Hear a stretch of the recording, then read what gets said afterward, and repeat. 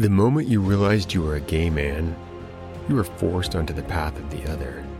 So you know oppression, inside and out. The calling of otherness has led you on your own hero's journey, and that journey has prepared you for greatness. You are a man answering the call to brotherhood, to conscious sex, and to heart-centered connection. Welcome home, brother. I need to get honest with you about sex, because I love it. And I believe that celebrating mindful, conscious sex is essential for gay men's dignity. My last BAM episode was about men moving from oppression to celebration, and I barely mentioned sex at all. Then, after a long discussion with my boyfriend regarding my struggle writing that episode, I realized that I'd let my socialized American fear about sex launch me into a clumsy diatribe about fear itself and my fear of just talking about what I really want to talk about. Then instead of talking about what I want to really talk about, I launched into a lengthy diatribe about my community's inability to celebrate itself. Isn't that ironic? I didn't talk about what I really want, which is for gay men to embrace our love of sex and how that spark of connection can cause instant joy, camaraderie, family, and community. So let's talk about the sex we have and then the reasons we can celebrate it, okay? After all, it just makes sense for a podcast for gay men to address the one and only thing that all gay men have in common: the urge to merge. The passion that surges in our balls, our gut, our brains, and our hearts to seek out and touch other men intimately. Because, let's face it, we don't have anything else, universally speaking, in common. That may sound harsh, but it's true. Yes, our otherness has created similarities with other gay men and others, and those attributes are beautiful. But not all gay men, as a collective, have any other single characteristic in common. I know making that statement creates an unpleasant charge of emotion for a lot of people, especially gay men. If that's how it's landing for you right now, I invite you to embrace that discomfort. Really get a feel for where it lives in your body. Study it and ask yourself where that discomfort is coming from. Is it a judgment you've come up with on your own, or is it one you have been programmed with through society's irrational of all things sexual? If sex equals bad in our minds, then we are doomed as a cultural subset, because the very definition of our community is delineated by the sex we have. By the very definition of our group, gay men, the only thing that qualifies a person as a member of that group is one man's desire to have sex with another man. If you don't have that desire, then you're not a gay man. And yet, it's usually the last thing we want to talk about when we talk about ourselves as a, quote, gay community, which is weird because it's probably the only thing our group has in common. Like I said, we're not all liberals. We are not all gym boys. We are not all creative. We are not all fierce, fabulous, and fun. We are as diverse as the non-gay population. But we do have one incredibly rich area of commonality, and that thing is sexual in nature. And there is a lot to celebrate. Sex brings us together. Sex causes us to cooperate. It causes relationships to form. It sparks love. It bonds groups. It mitigates racism. It allows us to share transcendent energy. It's creative and generative. Ram Dass, the American spiritual teacher and author of Be Here Now, said that the union surrounding orgasm is a glimpse of the source, or of touching God. And yes, sex can cause harm.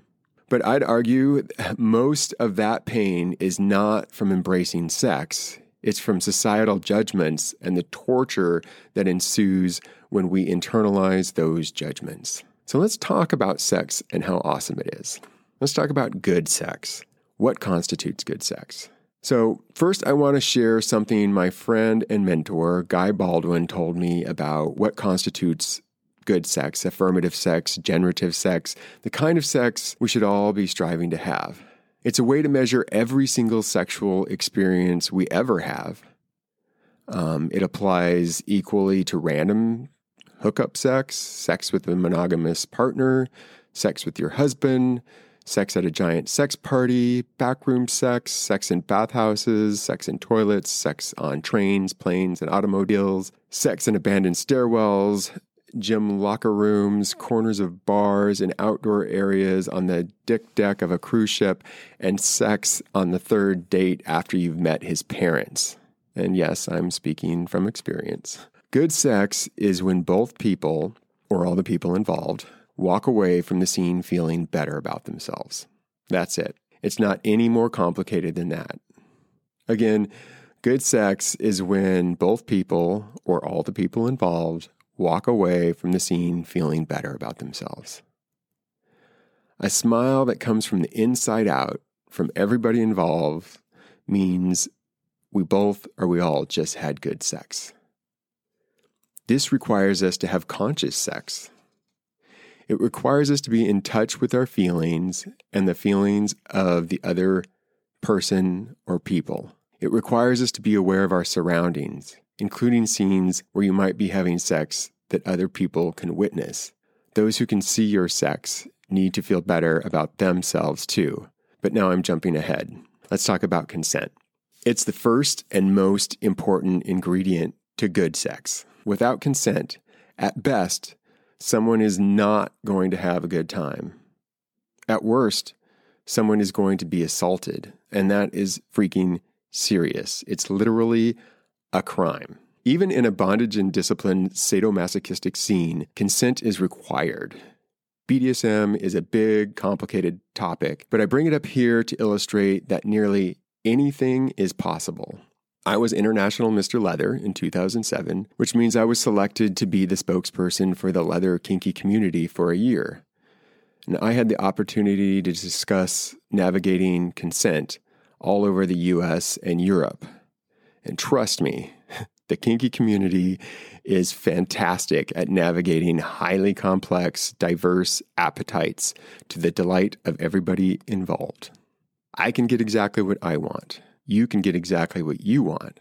I just need to be willing to communicate with you, and I need to be willing to hear no and respect your no if that's the message I receive. In the kink world, I learned that getting to the yes of consent can be a very sexy part of the sexual process. It's a negotiation covering the sexual menu items that might delight or repulse the man I'm negotiating with. I've learned that it's much easier to get to consent if I know what I want, and then listening with as much understanding as possible to what he wants. Good sex and consent is much easier to achieve when I'm clear on what I want.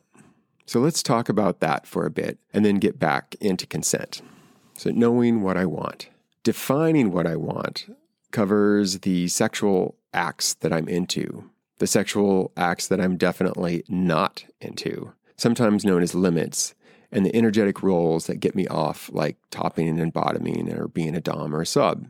It's also perfectly acceptable to know that you don't know what you want. Maybe you're inexperienced and still have no idea what you want. When I was young and inexperienced, barely pubescent, I had no idea what I wanted. I just knew that I wanted to be with another man. I wanted to be in Captain Kirk's quarters when he had his shirt off. At that point in my sexual development, that was the only thing I knew I wanted. I didn't know about sucking dick or fucking ass, and I certainly didn't know about the power dynamics of dom-sub relationships. The reason I bring this up is twofold. Number one, I want you to know that it's okay to not know every tiny detail about what you want. And number two, I want you to know what you know and to honor that. Maybe you just want to see another man naked, no touching. That's perfectly fine. That's knowing what you want. That's knowing your limits. Maybe you want a hyper-complicated scene involving role-playing, specific gear to be worn, specific toys, specific settings, multiple players with generalized and specific duties to perform on a schedule for all those involved in the activity. Maybe you just want a classic date. Maybe you want an anonymous 5-minute fuck. All those things are knowing what you want. But while you're making your list, just remember what my previous guest, Dr. Frankie, said about relationships. And yes, This is a relationship, even if it only lasts for 5 minutes. Remember what Dr. Frankie said, the longer the list of deal breakers, the longer you're going to be sitting on the sidelines. Now back to consent. Now you're in a better position for the dance of consent. Verbal consent is like asking someone to two-step in a gay country western bar. This is the way it works for me. First, I need to have the guts to ask that man if he's willing to dance with me. It's a pretty straightforward question. Would you like to dance? But to be honest, it's always hard for me. I might get rejected. But if I want to dance, I've got to ask. I just can't drag some guy out on the dance floor and just force him to dance with me. If he says yes, then I need to ask him what he wants and be prepared to tell him what I want. Something like, I'm a great follow.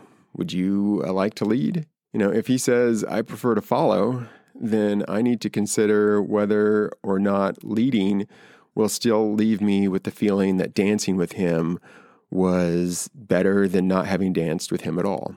Then I make a decision and act accordingly. Consent is negotiating differently in different settings. I'll do a whole separate BAM on cruising. Right now, I'm just talking about celebrating gay sex and the need for consent to be part of every encounter. In the grocery store, consent most likely starts with a glance, with eye contact. It may lead to extended eye contact. That's a signal that you may proceed, which allows you to then speak to him, which allows you to ask if he'd like to hang out, which allows you to ask for what you want, and then to actively listen to what he wants. And this is the important part. You proceed in a manner that fully respects what he wants or doesn't want. If your wants match up, great. If not, thank him for the conversation, and then back off the sexual conversation. Don't bring up sex again unless he comes back to you to tell you he's changed his mind. And consent is totally different at a sex party, but it's still required, even in a big random sex party. More often than not, it will be negotiated non-verbally at a big sex party. To get consent, I put myself in the sightline of the guy I'm interested in and consciously take in his reaction. If he physically reaches out to me, like moves towards me, or if we're close enough and he'll just like reach out with his hand, awesome. That's consent to proceed. I might touch his ass, his chest, his dick. His physical response will guide me. If he ever uses his hand to move my hand away from him, or if he walks away, that's a no. And I'm done pursuing him unless he comes back to me. I could probably do an entire episode on the topic of consent too, but this conversation is about celebrating gay sex. I spent this much time on consent because I don't want anyone thinking it's okay to force his ideas of sexual liberation, his ideas on celebrating gay sex, onto another man's body without actual consent. See, each man gets to decide what kind of sexual activity he will participate in. My last thought for now on consent is to emphasize that consent requires getting a yes. This may get me into trouble, but non-verbal consent is given in many ways. If you're not sure you've received consent, stop and ask verbally. This is what I've seen. Consent is given when he puts his hand on yours and moves it to an erogenous area like his nipple or crotch or his ass. It's given when he locks eyes on yours from across the room and squeezes his crotch and nods. You get the idea. See, I told you getting to the yes of consent can be sexy. Now let's talk about sex and relationships, because it's my experience that each and every sexual encounter is a relationship. Our community is dripping with white lies we tell our parents and employers about how we met our partners, our boyfriends, and our husbands. We say that we met at the beach, at a party, at the gym, or through friends, when in fact, a lot of us, like me, met during random hookups through Grindr, or at a naked pool party, or a fetish fair, or the steam room at the gym. I'm not advising men to tell their employers that they met their husbands on BBRT, that's bareback real time, but I am absolutely advising men to be honest with their peers. Celebrating who we are is a dignified act. We have all kinds of relationships built on sex. We have cruising encounters. These are much more rare today than they were before hookup apps, but they still occur. These happen when two men see each other in real life, a spark happens, and they end up getting off immediately. And this used to happen when I lived in a particularly cruisy area of West Hollywood. With body language and a few words, we ended up in an apartment, a stairwell, a laundry room, maybe in an elevator. Well, maybe once that happened. And with these encounters, good sex rules still apply. Without an app or text, the negotiation needs to happen in real time. For this to be an affirming experience, both men need to work towards making the other man's fantasy come true. Expressing a heartfelt thank you can result in smiles on both men's faces that last all day.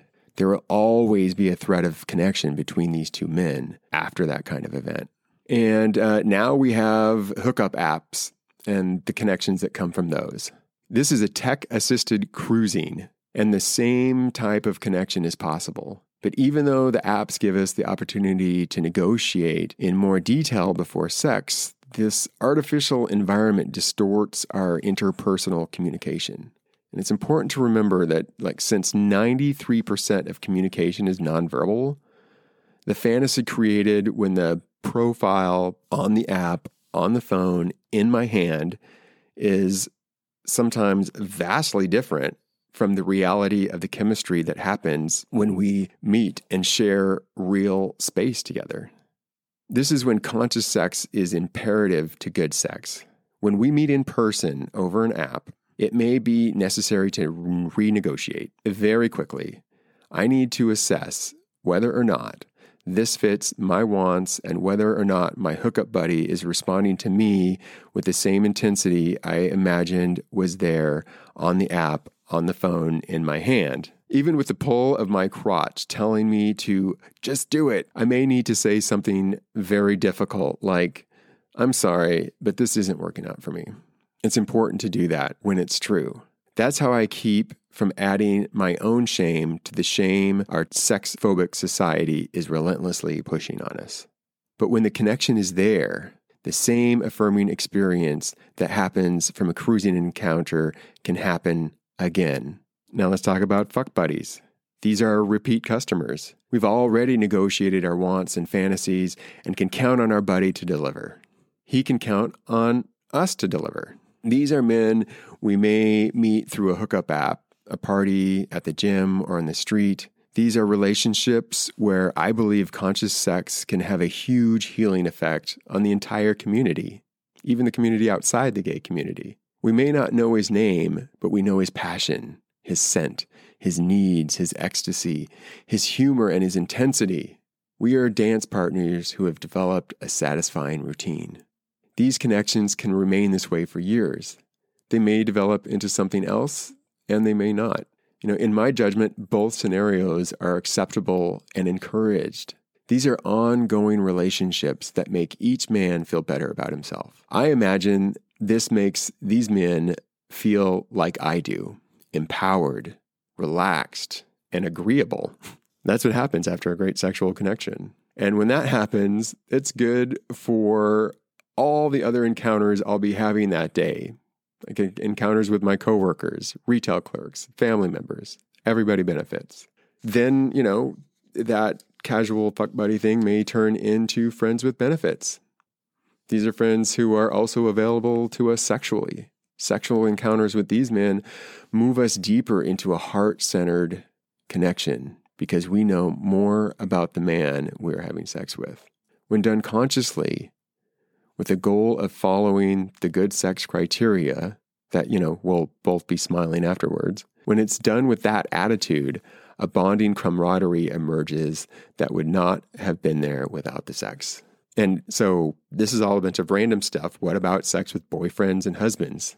It may seem strange to bring that up, but the concept of conscious sex and good sex applies to our ongoing and long-term relationships as well. It can be easy to take our partners for granted and stop paying attention to their sexual wants and needs as they evolve over time. Staying present in each sexual experience with an attitude of expressing our wants while helping him fulfill his sexual fantasies is key to awesome sex and a deeply bonded relationship. And then if you want the master course in complication, poly relationships. I've been in a couple poly relationships. All of the same guidelines apply.